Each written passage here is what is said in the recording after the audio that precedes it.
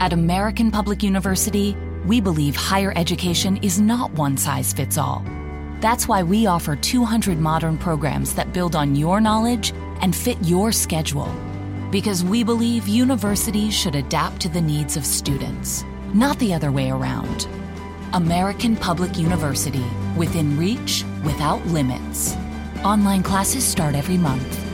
Learn more at americanpublicu.com.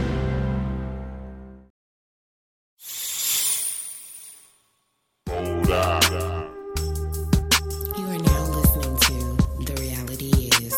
The Reality Is.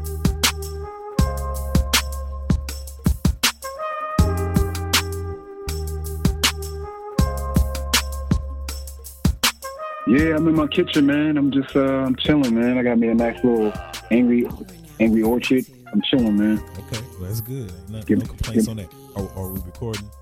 Okay, cool. So you know me, man. I'm not gonna do nothing traditional. We don't do traditional interviews here. Now I'm gonna keep it. I'm gonna keep it kosher. I know you're gonna have your family and your mans and them listening. So I want to make sure we represent you right. But are you excited about this weekend, bro? I am excited, man. It's just I'm just in a weird space, man, because it's almost like things are happening, man, and I can't really put a finger on it. So I'm just so grateful, man, and it's just wild, you know. But yeah, I'm excited to answer your question. I'm excited. So for The Reality Is listeners, the people who are listening, man, I'm talking to Stephen Cofield Jr., the actor of the ABC special Rolling in the Deep that airs on ABC this weekend. Is that correct? Yeah, it's actually going to be a part of the African American short films. Okay. That's going to be playing on ABC. So throughout the course of January all the way up to April, it's going to be on selected national network stations, ABC, CBS. But you can go to badadmintv.com, BADAMITV.com to see when it plays in your area. But it's going to be national. Okay. So that's right. So for the listeners, I want the listeners to understand, like, if you hear me talking to him like he's my mans in them, this is because he is my mans in them.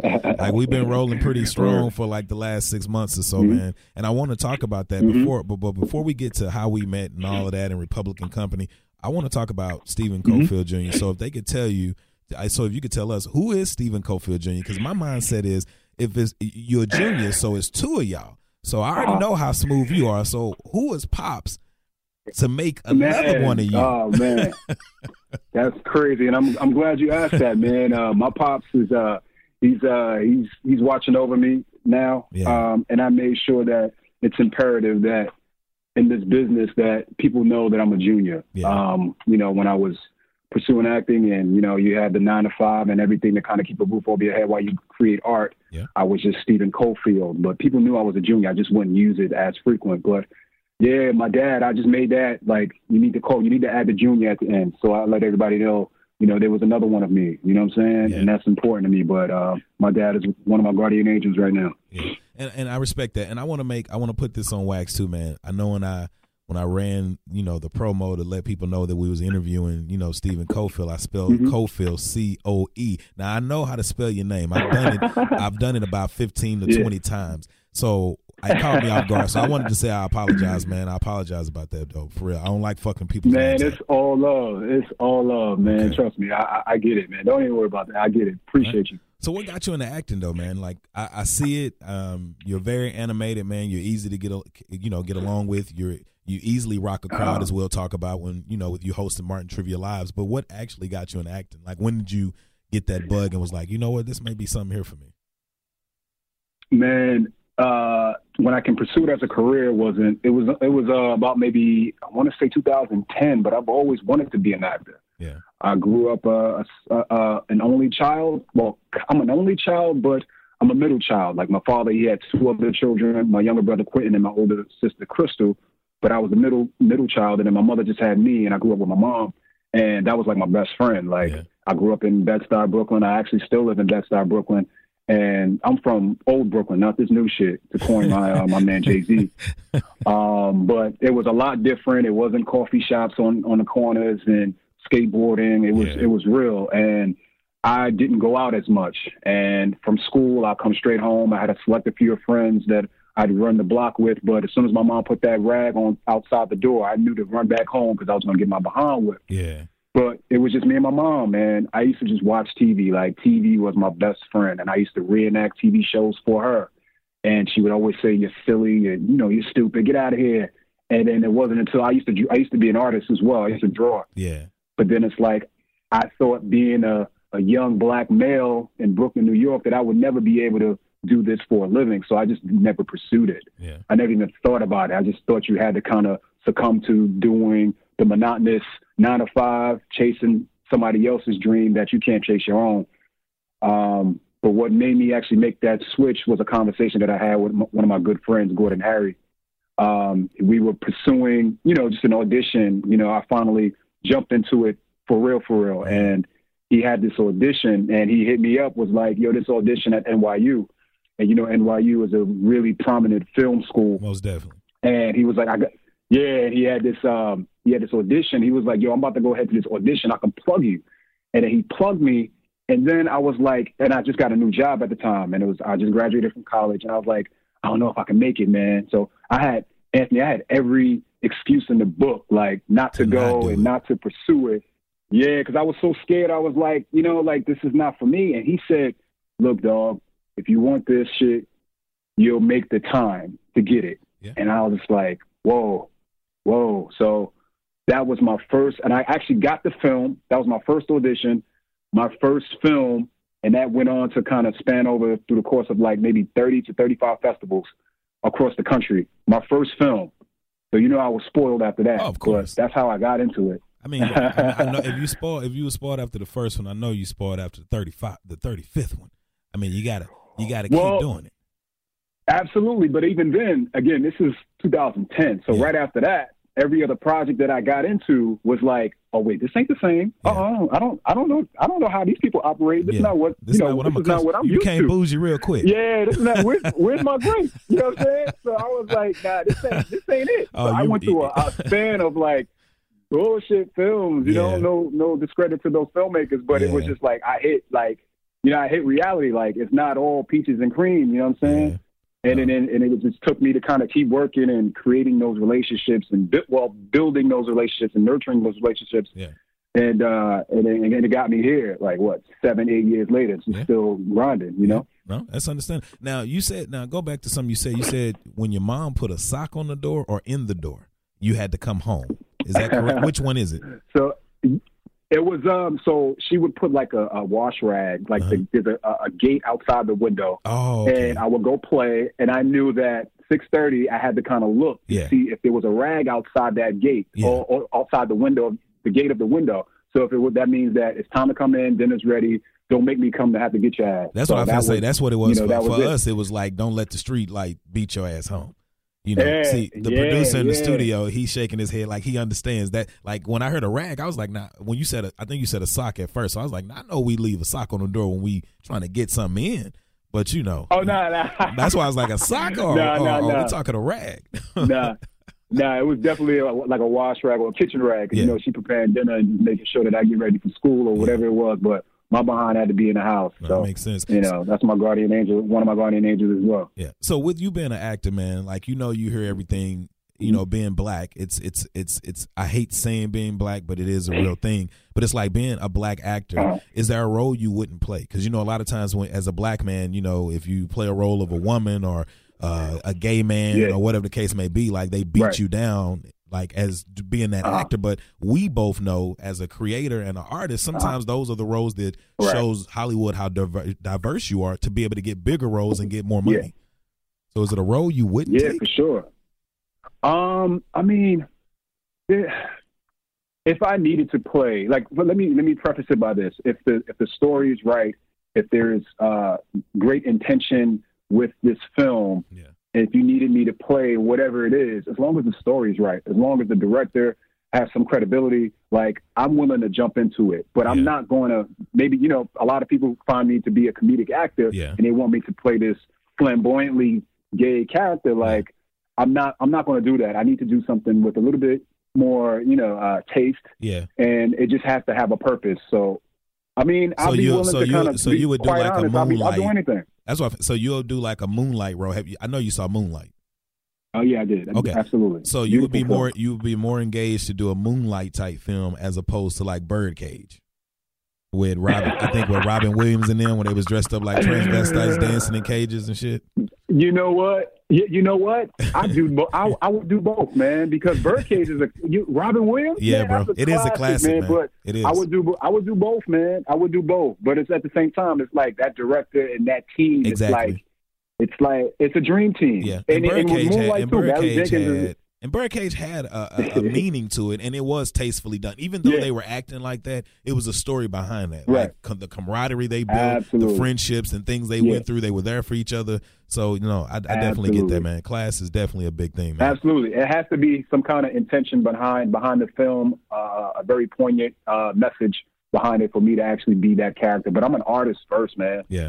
I'm an artist. So Hollywood, if you're listening, well, you don't come down to me, but Hollywood, if you're listening, I'll let your boy. You know what I'm saying? So we all know when you're going through the process of like as an entrepreneur. I know I'm an entrepreneur now, so I do podcasting. Mm-hmm. This is my I won't even call it my side thing because to me this is my baby. And then I have my 9 to 5. But everybody has that struggle job or that struggling situation that they're going through. Is it one time particular? Could it be now? Could it be years ago? But what time has it been? Or tell us about a time where you was like, hey man, I'm trying to create this art and work on my craft, but I also got to pay these bills, and you're not getting gigs because we both know when you're modeling or when you're doing certain things, a lot of times if you're starting out, they want you to do these things for free or for nothing at all. I mean, like for free or like for a little bit of nothing.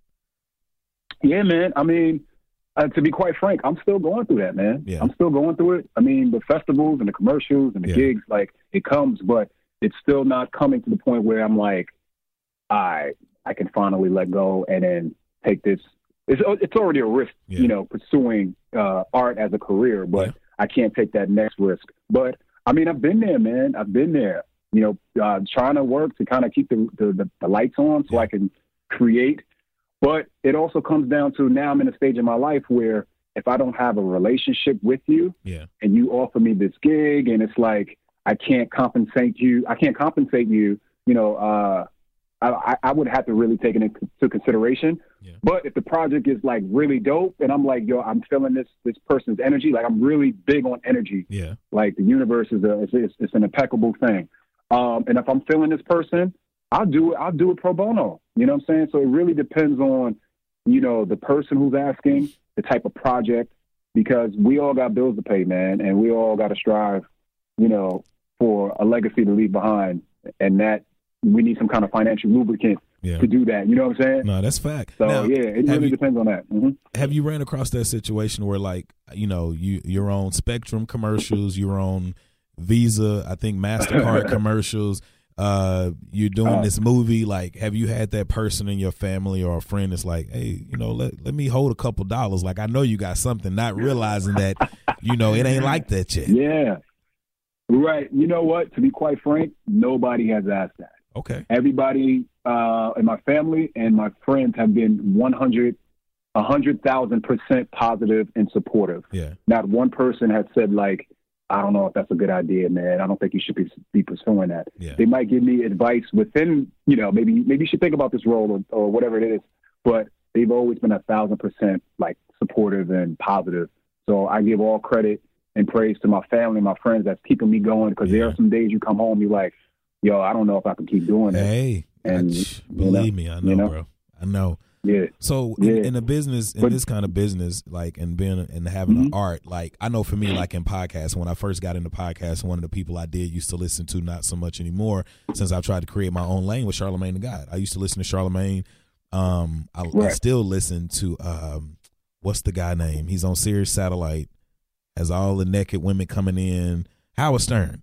So I still listen to like Howard Stern and stuff like that. And it's like, so those are my like idols to look at and be like, hey man, how can I have a mix of this but still be who I am? So for you, like what influences or what actors or actresses do you watch or try to model yourself after as far as their work ethic and the things that you see on the big screen from them? Yeah, man, that's a great question. Like I mentioned before, growing up, being an only child, and TV was my best friend. I mean, I used to watch everything that used to come on, like the WB Channel 11, you know, and UPN and just TV. Period. So I would emulate Marlon Wayans and Jamie Foxx and Martin Lawrence and Eddie Murphy and Will Smith. Will Smith is probably my doppelganger. So the Fresh Prince was I take everything from those things. So it's like up until now, it's like, you know what, I'm more Stephen Colfield, but to them it was a mix. Back then it was like a mix of everybody. Yeah. I still have that, you know, even when I'm like hosting, I might reference like, "Hey princess, how you doing?" I stole that from Jamie Foxx, you know what I'm saying? Okay. So it's like I still have a sprinkle of that stuff, you know what I'm saying? Bro, the girls be eating that up at these events, man. They be eating that up. I be watching their faces when you're doing it, and I'm like, man, they have no idea. And I was about to say they have no idea. No, you have no idea what they're probably thinking they're gonna do to you. Every time I post a picture of you on social media or say he's coming down, or we about, like, bro, you saw when I posted your picture. And girl jumped on there talking about some who is she. Then we went back to her Instagram. It was a girl half naked all over her page. Yeah, man, that was intense. Wow, I was like, oh man, where's our clothes at? Yeah, where's our clothes at? But that's how you engage with people. And I mean, you know, you take bits and pieces of those comedy gods. But you know, I watched Leo. Like I take bits and pieces of everybody and try to, you know, put that into my own DNA, and then, you know, and you get me. But I have to praise those comedic legends and these film gods, definitely. So since you've been going through this whole process of, like, you know, following your dream, trying to, you know, doing this acting thing, like, have you suffered like some kind of loss, whether it was a person, a job, a car? Like, do you have a moment or a time where you can think, and it sounds like a job interview, is it a moment in time that you can remember where you're like, hey, you know, I think like you said, I want to give this up, or not even give it up, just give up on life? Because we all have those one hitters sometime where it's like, you know, I don't even know if I should be even here. Like, what's my purpose being here? Have you had a time in your life where you've experienced something like that? Yeah, man. I mean, I think in addition to, you know, being, you know, pushed by my friends to kind of do this, and helping me, you know, pushing me to do this. I mean, like I mentioned, I lost my parents at a very young age. I lost my dad Christmas of 99, and I lost my mom the following Thanksgiving. So I was 15 and 16 years old. So I've been with my godparents since then. So so it was hard, but at the same time, it didn't really hit me, you know, that I lost my folks, and I was changing. You know what I'm saying? I was an adolescent. I was moving to a new family where I was an only child, but now I'm moving into a family now, and there's different things that I have to learn and actually, you know, and be a part of a family. But I just wanted to party. I didn't want to, you know, talk to anybody. I kind of wanted to just shut out and just do my thing and forget about it. But it wasn't until later on where I started to harvest these feelings and pursue acting. When I started pursuing acting and harvesting these feelings and doing these, I studied a lot of different techniques and trying to build up these emotions to perfect the character that I'm portraying.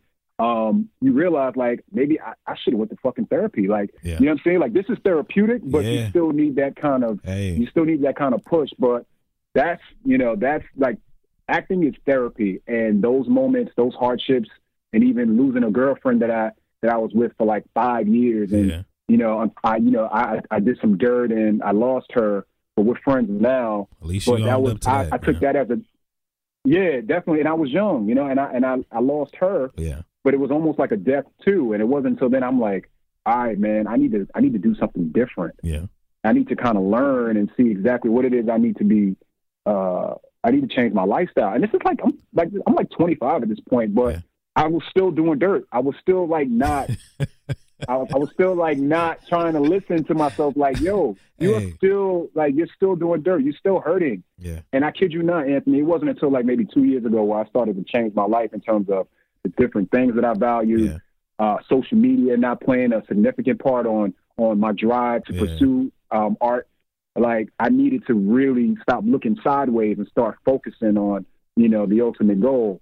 But that was like 2 years ago where I really started to change and started to really address that. I've been hurting for some time. I've just been overcompensating it with women, with material things that have not been able to kind of fulfill this void. Yeah, but we all do that, man. And that's, because I can say that. So how old are you right now? I don't think I've even ever asked you that as much as we've been hanging out the last couple months.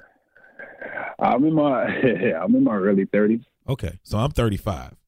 So I don't mind saying that because most of the time when people see me, they be like, "You don't look 35." So I cherish that until this beard grows out and they see these grays. But so I got one gray that's sprouting out that's like silver fox. So with you doing acting and everything and being so busy with a 9-to-5 acting and everything like that, like, are you single now? And if you are single, are you wanting to pursue like something serious? Because, and I'm asking this in all seriousness, because I'm telling you, I literally have people reaching out to me every time I post a goddamn picture and they saying, "Who is your friend?"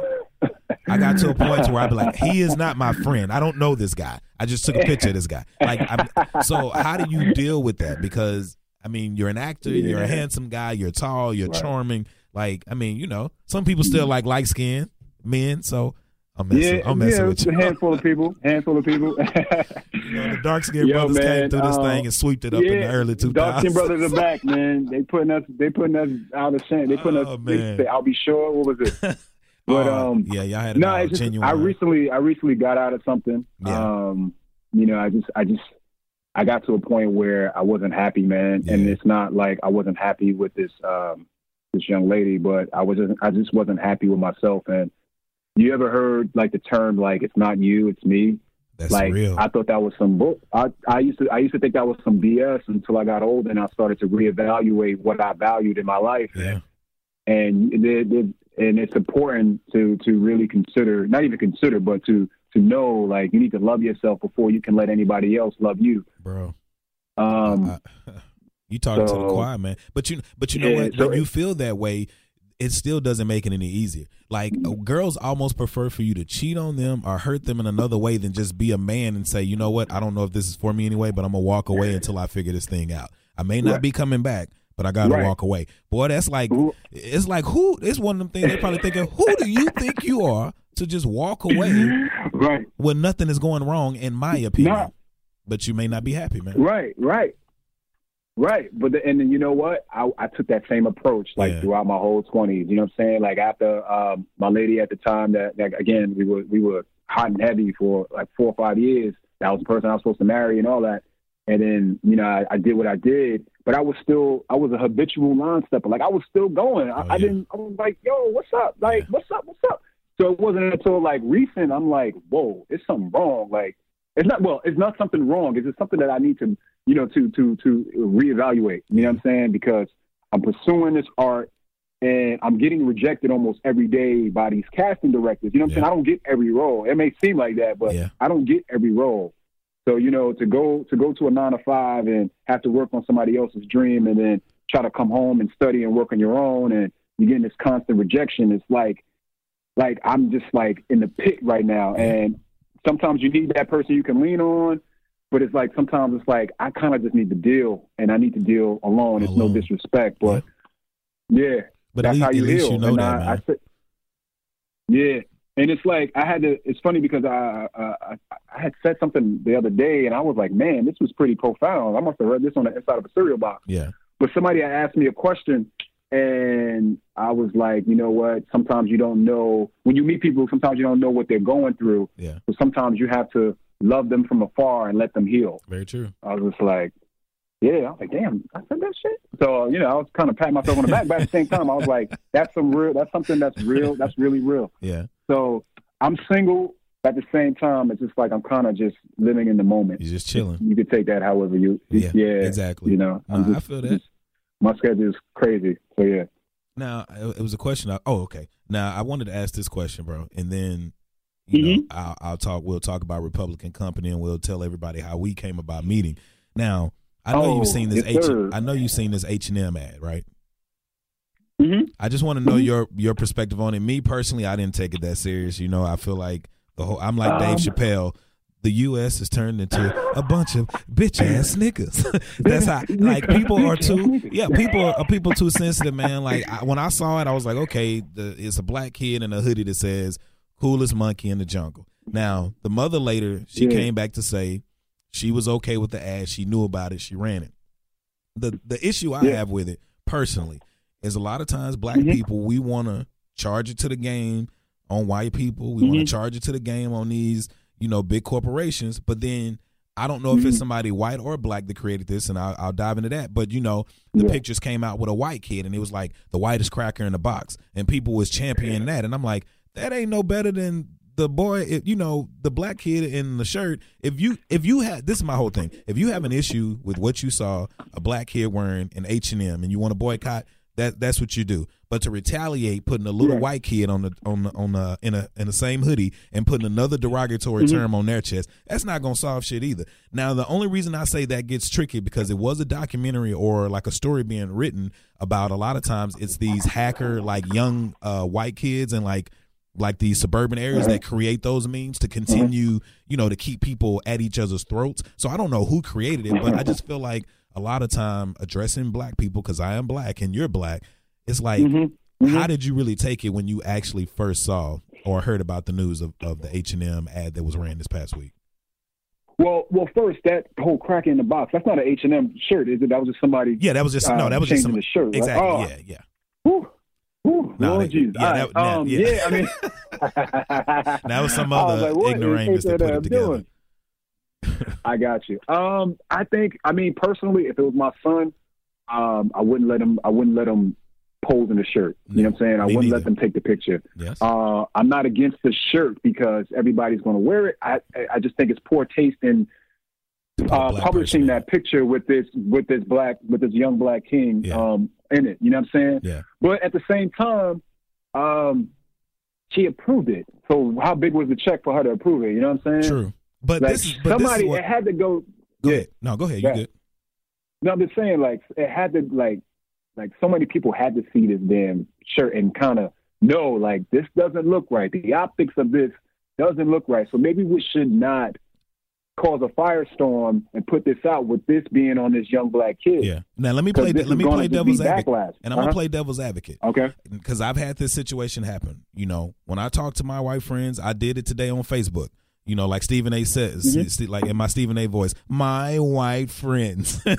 But when I talk to when I do talk to some of my white friends about racial issues, and they'll, because they feel comfortable coming to me saying, hey, why are black people tripping about this? And you get the chance to explain. But it's like some of them are just ignorant to the fact or things that are derogatory to us because they somewhat live in a bubble, or you could say they're privileged enough to not have to worry about some of those things. So some of these white people are truly not racist. They're just truly ignorant to the fact of certain negative connotations that are tied to particular names like monkey or gorilla or so on and so forth. But the first thing I said when I saw that, I was like, they must not have a diverse board of people to review this, because if it's any black person on there, the first thing I would have said was, you may not know, but monkey was used back in the 40s and 30s and 20s and during the Willie Lynch rule to derogatory and say things negative to black people. You may not want to use that. I wouldn't go that far, but I would just be like, that's negative in the black community. You might not want to add that on there. Put a white kid in that shirt and put the black kid in the other shirt. And it would have been done. Yeah. Nobody would have even thought about it, bro. You mean to tell me nobody thought that? That's what I'm saying. Like, nah,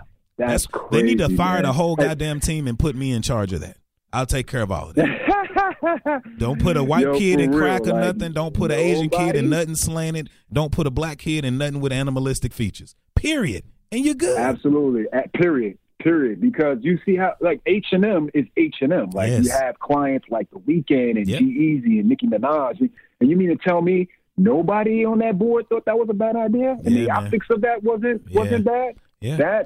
That's negligent, man. Yeah. That's negligent. Even if they made a mistake, it was just, they got what was coming to them for just not being, I guess, thorough, if you want to say it. Mm-hmm. So now I want to talk. I want to tell the listeners how me and you met, and we could talk about the whole Republican company thing. Now I want you to start from your perspective, because you actually, I think you met them before I did. Most definitely you did. Mm-hmm. So how was that interaction, and how did you guys come to meet? Because when I first met all of you guys, I thought y'all was just, y'all was clicked up from the beginning. So I was like, hey, these brothers grew up together. They've been running together, and then to find out that you just met them too, bro. Yeah, it's the power of the internet, man. The internet is a gift and a curse. Yeah. We know that. But in this case, it was just a huge blessing. we're all fans of the culture, especially Martin. You know, being a huge staple in my life and my childhood. But you know, I dabble in some modeling, and my one of my partners, well, you know, my homie Jason Alexander. Shout out to Jason Alexander, yes, sir. Who's an incredible photographer. Yes, he is, man. He's an incredible photographer. He's an even better friend. We've been kind of, you know, running with, you know, just, hey, yo, you, what you doing today? I got some new clothes. You want to go take some pictures? Yeah. Hell yeah, bro. I see you downtown Brooklyn. All right. So we used to always like take pictures. Yeah. And we had this idea like, yo, let's start tagging some of these brands and see if they maybe like the picture or repost it or whatever the case may be. So I find myself to be quite fashionable. I'm really into fashion. So we would just kind of go out and take pictures and we'll tag the shit out of these brands. Yeah. So I came across the Republican Company page, and they had some gear. They was really shooting this shot with a lot of the Martin sayings, like, you know, got the drawers, ain't paying the fire. Yeah, damn, Gina, a lot of that. So I was like, yo, this is fire. And they had the trivia cards. I was like, yo, this is dope. Fire. So I found out this is hella dope.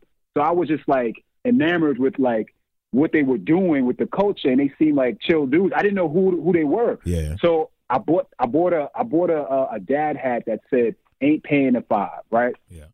So I was going out with Jason. We was going to go take some pictures in Prospect Park, and I had my suit and everything, and I had this hat in the bag. So at the very end of the shoot, I'm like, yo, Jay, let's take a picture with this hat, man, and see what we could do with it. He was like, all right. So we take some pictures with the hat, and then we came up with an idea to kind of put the whole picture in black and white and have the hat in color. Yeah. And it looked sick. It looked ill. It looked ill, Anthony. So it stood out. So I put it on my IG. Matter of fact, before that, I used to buy stuff from them, and I would tag them like, yo, y'all doing your thing, man. And they would always respond because they're quite, matter of fact, they're fantastic when it comes to being hands-on. Being hands-on and making the consumer feel like they're a part of something. So they even reached out, was like, yo, thanks for the support, da-da-da-da-da. But I took this picture, I posted it, and they loved it, and they reposted it, right? Yeah. So I'm already on their radar, but I didn't think anything of it. So they released some more gear, and I actually bought stuff. So I used to just buy stuff from them. I didn't really care. So I tagged him. I was like, yo, y'all got this new shirt. Yo, I'm going to buy it. He was like, yo, man, Jason Gray. He responded on IG. He's like, yo, I saw your name, because he was sending me gear. He's like, yo, I saw your name. Yo, if y'all could take some more fire pictures, we'll definitely repost it. I was like, say no more. And I tagged Jason. I was like, hey, we've been summoned, right? We take the pictures. And we sent them over to him. And then Jason has always been an advocate of like, yo, if you do dope work, you're going to get blessed with it. Like, you know what I'm saying? You're going to get blessed for it, whatever you need, how much you want. Yeah. And I was like, yo, we don't even want no money, man. We just want to take some pictures and work. Like, we just love what y'all doing. We just want to just work. Yeah. Just work. And we would just do a lot of stuff just off a good GP. And that's how we got here. We just would do fantastic work. And then we just kind of collaborated. And now we're like super tight and trying to bring world. Hollywood to us, because we're trying to build this conglomerate when it comes to film and parties and the culture. Like, it's, man, these guys have been a blessing, and running into you in Dallas, and you thinking like, yo, who these brothers in my crib? That was funny.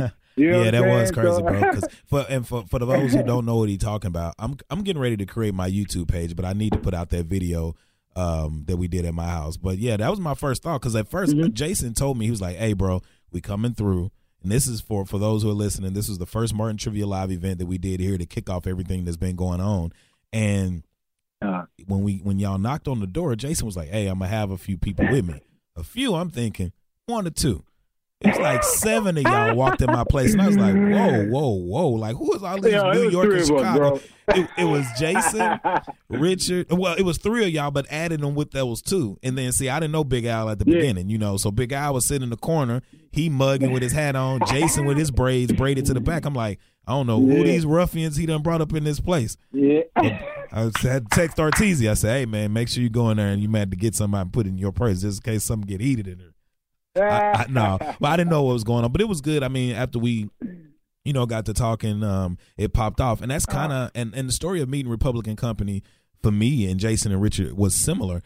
I don't honestly, I think we Bro, I honestly don't even know. You know how people say this, and the rest is history? Like, just jump right to the rest is history. I really don't know how we met. All I know is, that's what it was. We saw the same brand that you saw. Artesia reached out to him for an interview. We did the interview on the podcast. After the interview, me and him talked a little bit after that. We saw that we both had the same kind of ideas and thought processes.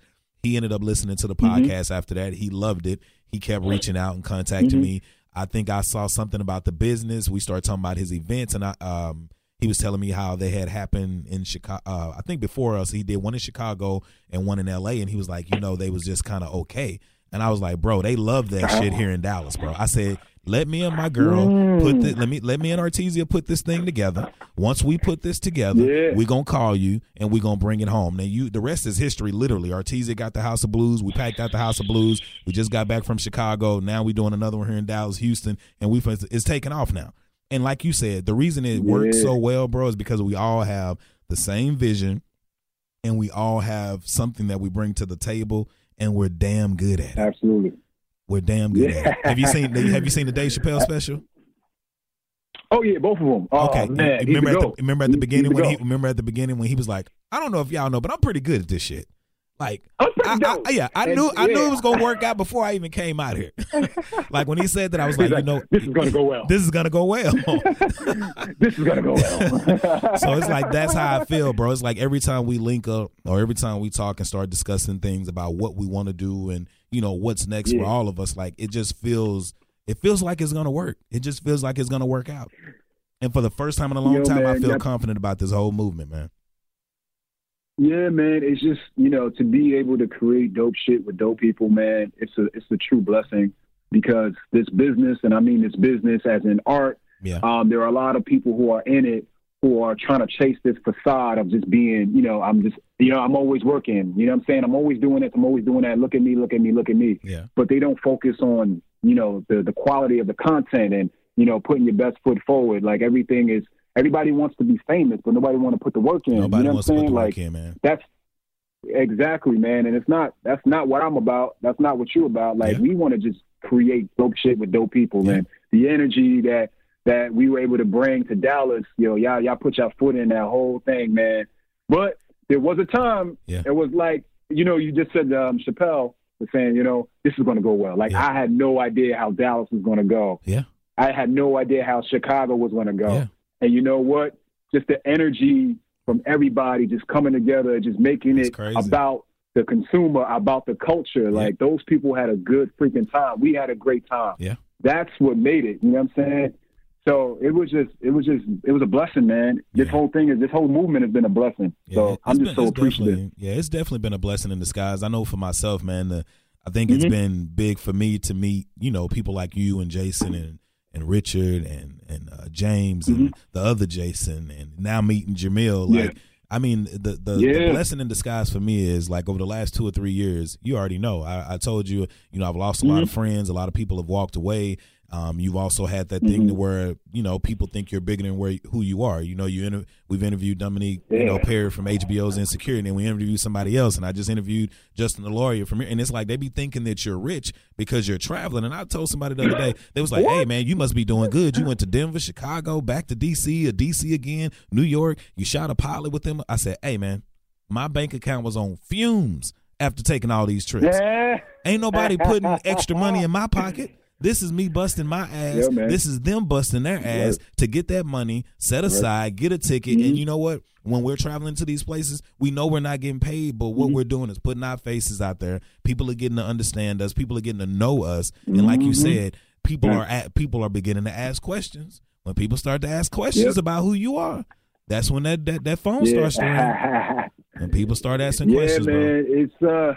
It's starting to get uncomfortable, but because you're starting to get popular and people are starting to recognize you for different things, and it's almost getting weird at the same time. It is, but man. I just love it, man. I love the create, and shout out to Jamil and James, man. It's part of the team, My Little Film. So yeah, man, it's just a huge blessing. So before we wrap it up, man, I wanted to say my fondest memory of you. And what makes me love you like a brother, like for real. I don't think men show in enough. 6 months? In them 6 months, man. The thing that make me love you like a brother, bro, is when we were leaving Chicago this last time, And when we were in the airport, we was walking, and the way you ran up to us, like, soon as you left, bro, me and Artesia just looked at each other, and we was like, man, I love these people, man. Like, y'all always have a way of making people feel welcome and like you're happy to see them.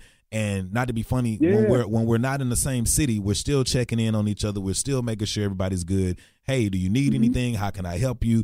And nobody's stingy with the spotlight, man. Nobody's stingy with the spotlight. I mean, so when it's like that, bro, man, I'm sold. No, you ain't no spotlight, bro. You know, we all on stage together. So, you know what I'm saying? The light is on. We all on stage sharing that stage, man.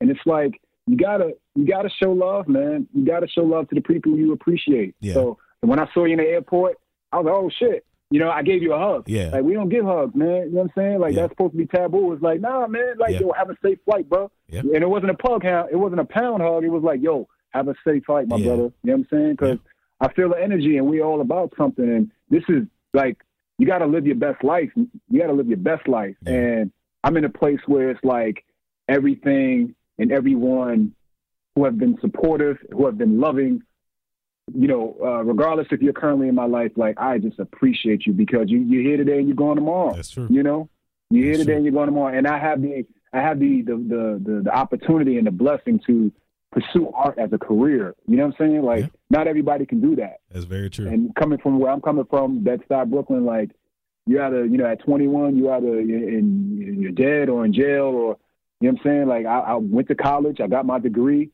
I did my 9 to 5. I'm now on national commercials, and people are coming up to me like saying, "Yo, you were great." You know what I'm saying? Like, it's weird, but it's like, I just you know, it's very spiritual, and I thank the God for everything, man, for real. I just started looking at myself with everything and the success from last year, and literally start being like, you know what, you deserve it. You know what I'm saying? And I don't think a lot of times people don't tell us this, but sometimes you got to tell yourself, like, you know what, shit's going pretty well for me right now, and even the things that aren't going well for me, I'm gonna think them into existence. But when they do happen, I know I deserve it. When you've been good to people, been there for people, help people out, yeah, man. Like you said, you put that positive energy out there, man. It got to come back to you in some form. It's gonna come back, bro. It ain't gonna always be money, but it's gonna come back. Opportunities, maybe the opportunity will come and the money will come. The opportunity will come, and that's when the money will come. I'm broke. Hey, I might be on TV, but I'm broke, man. But at the same time, I'm creating dope shit. Yeah.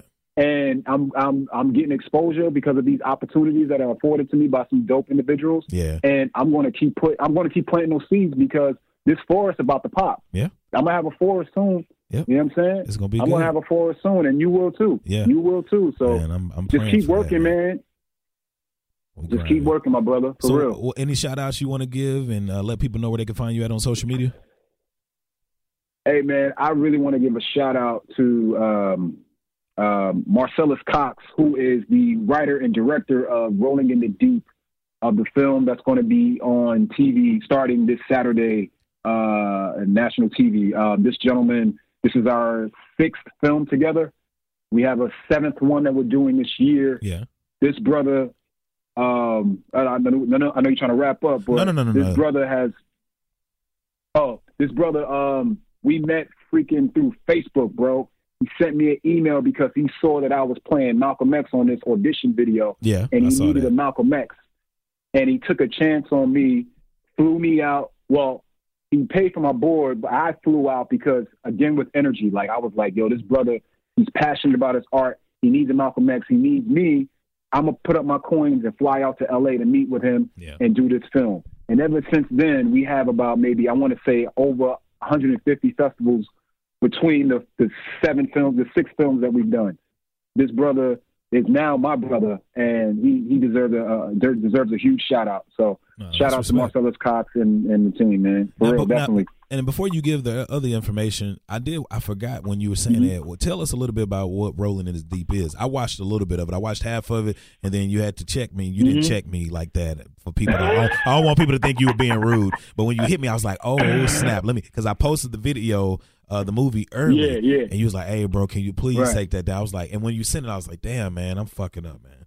I'm fucking up. Let me get this off here. It's all good. So the more actors you start to interview, you know that when they have a film in the festival circuit, the festival pretty much wants to premiere that. Yeah. So they don't want it can't be on the web. True. So I sent that to you so you could take a look at it and just kind of just take it in. But Rolling in the Deep, it's about a World War II veteran, Lieutenant Marcus Washington. He returns home to South Carolina to fulfill the lifelong dream of his father by having a meal at a whites-only diner. Yeah. And this was right after World War II. And that's the part that I did. Now, that's the part, when I saw that, I wanted to ask you because, I mean, have you ever experienced racism? And this may sound crazy to people, but I've known a couple of people that's like, I've never experienced racism as a black person. So, first of all, have you ever experienced racism personally? I mean, I don't want to say it's nothing overt. I mean, we've all gotten you walk into a store, you're being followed. Yeah. Or we have bodegas here in New York. Yeah. Yeah, and you go into the Louis store, you try to buy some Louis Vuittons, and it's like I've been there, but nothing overt to the point where it's like hate crime. You know what I'm saying? But of course, we've gotten judged. We've gotten, we've been in those moments, but nothing to the point where it's like, wow. Yeah. You know what I'm saying? Like, I've really felt awful about that. Yeah. But and I'm lucky. You know, a lot of my friends have gone through some really unfortunate, SHIT, but nothing overt to that extent. Yeah. So what did you, so with this, cause you dealt with racism in the film, I'll just say that much and I won't go further to tell the film. So you dealt with some racism in the film. Where did you pull from to be able to reenact some of these scenes that have happened in so many people's lives before you? Yeah, man. That's a great question. I kind of just really tapped into this gentleman and wanting to see his father again. It was really hard to prepare for the role. It was really hard, but I really just pulled from those moments that I wish I would have had with my father at an adult age. Yeah. You know what I'm saying? And trying to fulfill some of the things that we talked about. So there are some moments in there where you almost feel some tears. You know what I'm saying? And I really just pulled from a dark place. A lot of moments that I wish I could have shared with my pop, and put it into the memories that Lieutenant Marcus Washington was trying to fulfill. Yeah, so that's where I got most of that emotion. But in terms of watching older movies, older World War II documentaries, and just trying to get that feel of a soldier. Yeah. But I needed to pull from a deep place to get about my pop. Yeah. See, I always want, when I was younger, and it's crazy that we're talking about this, but Martin, I've always, my life to me has always kind of been patterned after Martin. If I swear to God, I'm not lying, bro. Like, even to the extent of doing podcasting and doing radio and stuff like that right now. Hold on, somebody call me. I'm not gonna be able to answer that. Who calling you, man? So, but it's like to the extent of where I used to want to act. Like, he influenced me that much where I was like, you know what, I want to act. And the time that I knew acting wasn't for me, and I'm not going to say it wasn't for me, because if somebody calls me now, I'm sure I could do something. But at the time, bro, I was like, how do you get, like, to stand in front of an audition room and act out these scenes and literally jump into and act? Has it ever been a time where you tried to do that and you started laughing at your own self, like, this shit is crazy? Because you got to jump into like being who you are, bro. Yeah, I still do that, to be quite honest, but it took a lot of practice to kind of just go in there and be, not act, but just be. You know what I'm saying? That makes sense.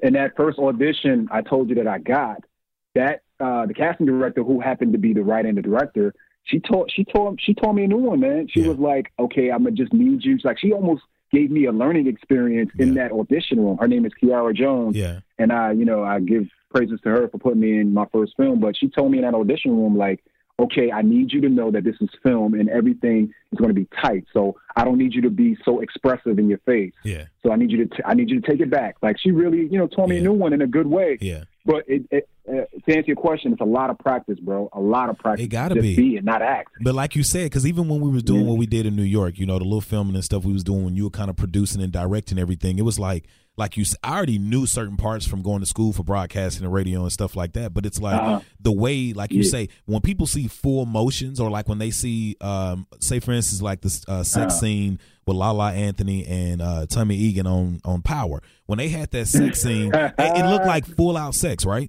But then when they interviewed them and they talked to them, they was like, we literally were there for a few minutes and they were getting different angles, and they put it all together. So that's what I took from what you just said when she was like, hey, you need to pull it back, and you don't have to be so long and drawn out with your emotions when acting, because we ain't getting all that anyway. They're going to be done change the screen to somebody else while you still over here making googly eyes and shit. Exactly. And you know what? Sex scenes are like the most uncomfortable thing to do ever in life, because you're first of all, you're in a room with like 10 other people. Yeah. You're half naked. And I've done like 2 or 3. I was just about that. So have you done them where you're completely naked?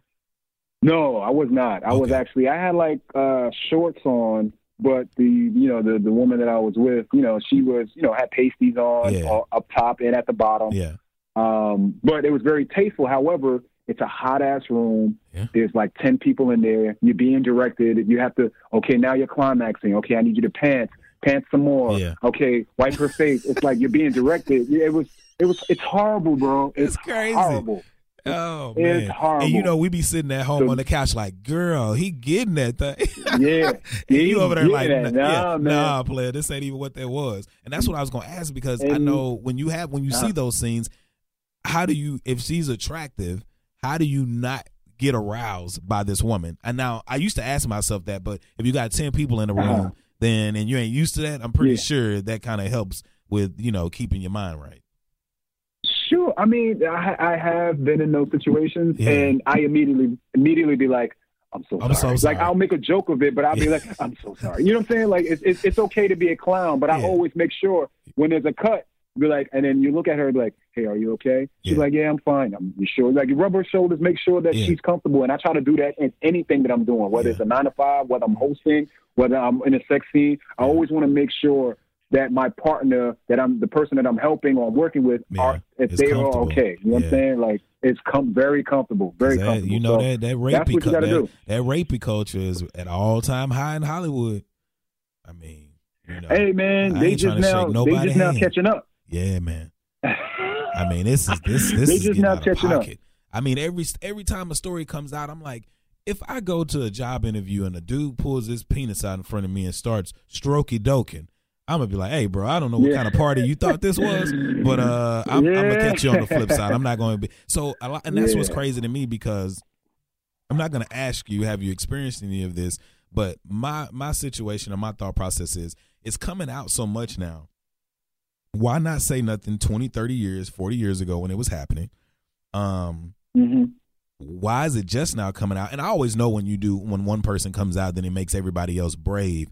But it's like certain things that have happened, not even raping or somebody raping somebody, but let's just say, like these guys maybe brushed the shoulder, grabbed the ass, or said some inappropriate things. Like, not to be funny, we've all said some inappropriate things, bro. And it's like, for me, I think the line is being blurred between having fun and as much as a lot of women out here talking about locker room talk shouldn't happen, a lot of women locker room talk happens around them because they allow it. Meaning, I'm not saying that people are allowed to be raped, but some of these people, everybody didn't get Me Too'd. If you get where I'm going. I'm not trying to be insensitive, but it's just hard to try and say somebody raped you 30 years ago and you have no evidence of it, and 30 women are coming out. And the funny thing about it is you don't know which one of those 30 are lying, and then maybe all of them are telling the truth that you slept with them, but how many did he actually like rape? Like, so I don't know. It's just touchy, man. How is it for you? Man, and that's what I was going to say, being in that situation. Hey man, it's a touchy situation, man, and I get it. Why people think like, why would a victim come out 30 something years later? I mean, because it's very prominent now. The tide has shifted. Yeah. You don't know what this person has gone through since that situation, so it's like this could be very therapeutic for this person to come out and talk about this incident. Russell Simmons, Harvey, everybody in the book. It almost seems like it's like a lottery and shit. Somebody calls the name, and you're like, hey, damn, him too.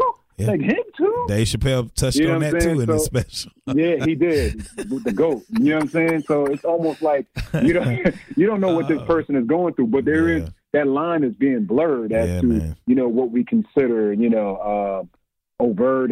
But I it's this time's up movement. Like, I get it. Like, I encourage all women and all men who are victims of sexual abuse to come out. Yeah, you know what I'm saying? Because times need to change, and they are shifting right now. Especially men, though. But I think it's harder for men to come out, especially if they've been touched or you know, by another man, and it should be more talked about because.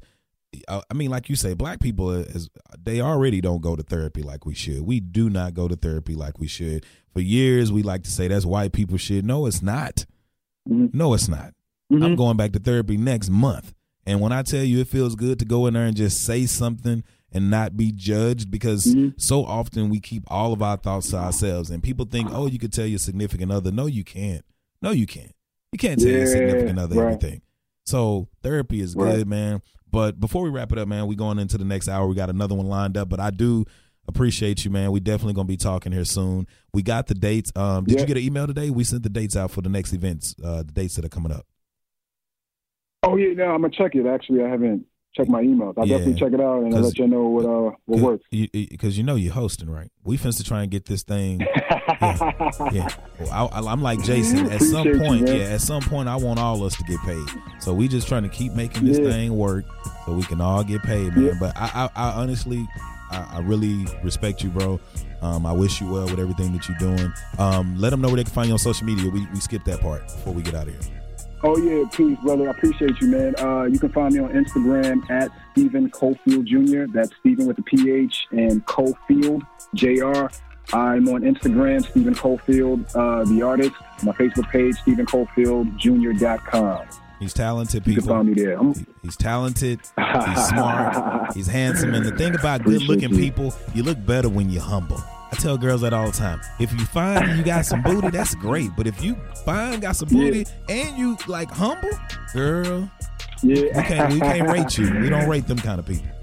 But hey, man, I just appreciate it, man. I'm just so grateful. Man. Thank you, man. Anytime, man. You're welcome back. Anytime. That's Stephen Cofield, people. The reality is we're going to take a quick break. We'll be right back. I was told that the heart wants who the heart wants, but I feel your pride, your inner thighs, and my eyes would decline such. See, I love it because of the time spent, and I lost you possibly because of the obvious newness and cluelessness of it. But truthfully, shawty, we ain't even found a real vibe yet. Nah, would you rather be the dry, non-passionate, half-witted, damn near abstinent primary chick, or the one I laugh with and casually kiss on the kitty cat and watch glow black mirrors and break your back and let me bask in the aftermath of your black girl magic shit? I'm just asking, am I falling 4%? Look. Thanks for listening to the micro version of The Reality Is, where filtering becomes extinct. Continue over to the B-side to hear the remainder of this interview. Hold up, ever had the right love at the wrong time? Netflix, sex quick, then it's awkward. I know a lot of hoes, so I know a lot of lies. So one cheering and the other sitting courtside with me. Fear of God, dripping, got towel with me, shawty Gore-Tex sweat. I ain't trying to play you like. For the ones who get going when the going gets tough, and the ones who know we're tougher together. For the Pathfinders breaking new ground, Grainger offers supplies and solutions for every industry, as well as fast access to experts and 24/7 customer support.